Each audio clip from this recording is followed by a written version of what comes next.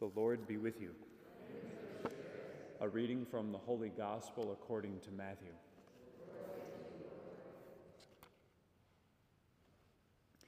Jesus said to the crowds and to his disciples, "Woe to you, scribes and Pharisees, you hypocrites! You lock the kingdom of heaven before men. You do not enter yourselves, nor do you allow entrance to those trying to enter. Woe to you, scribes and Pharisees, you hypocrites! You traverse sea and land to make one convert, and when that happens, you make him a child of Gehenna, twice as much as yourselves.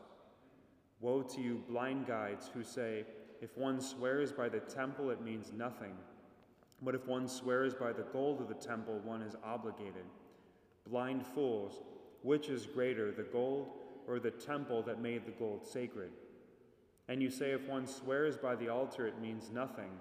But if one swears by the gift on the altar, one is obligated. You blind ones, which is greater, the gift or the altar that makes the gift sacred? One who swears by the altar swears by it and by all that is upon it. One who swears by the temple swears by it and by him who dwells in it. One who swears by heaven swears by the throne of God and by him who is seated on it." The Gospel of the Lord.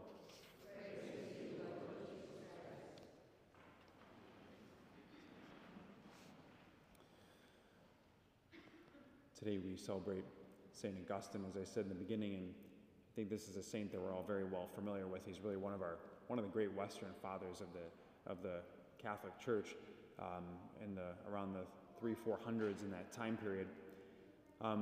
He's known for many things, incredible amount of great writings, and just so many of the sermons that we read on the Church Fathers are sermons of St. Augustine, so many of them come back to him.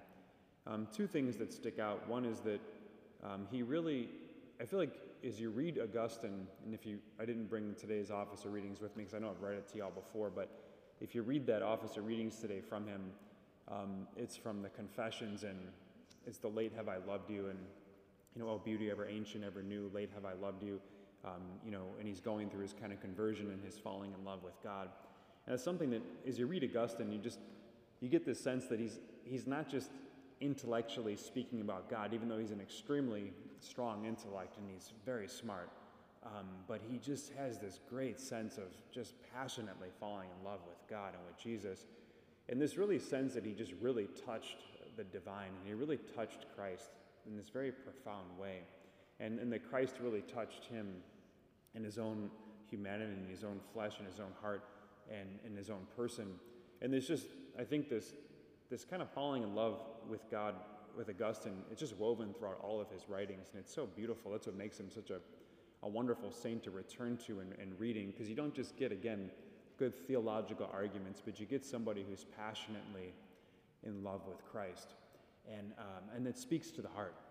It speaks to that human desire that we have for God, that deep longing that we have for him. Augustine drew all of his theology kind of out of this place, and even John Paul II's theology of the body and different teachings we have today that we all love, a lot of them are rooted really in Augustine's kind of passionate love for God and his passionate love for him.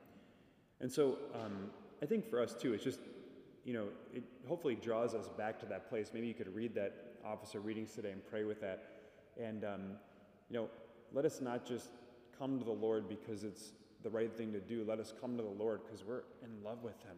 Let that be reawakened within us.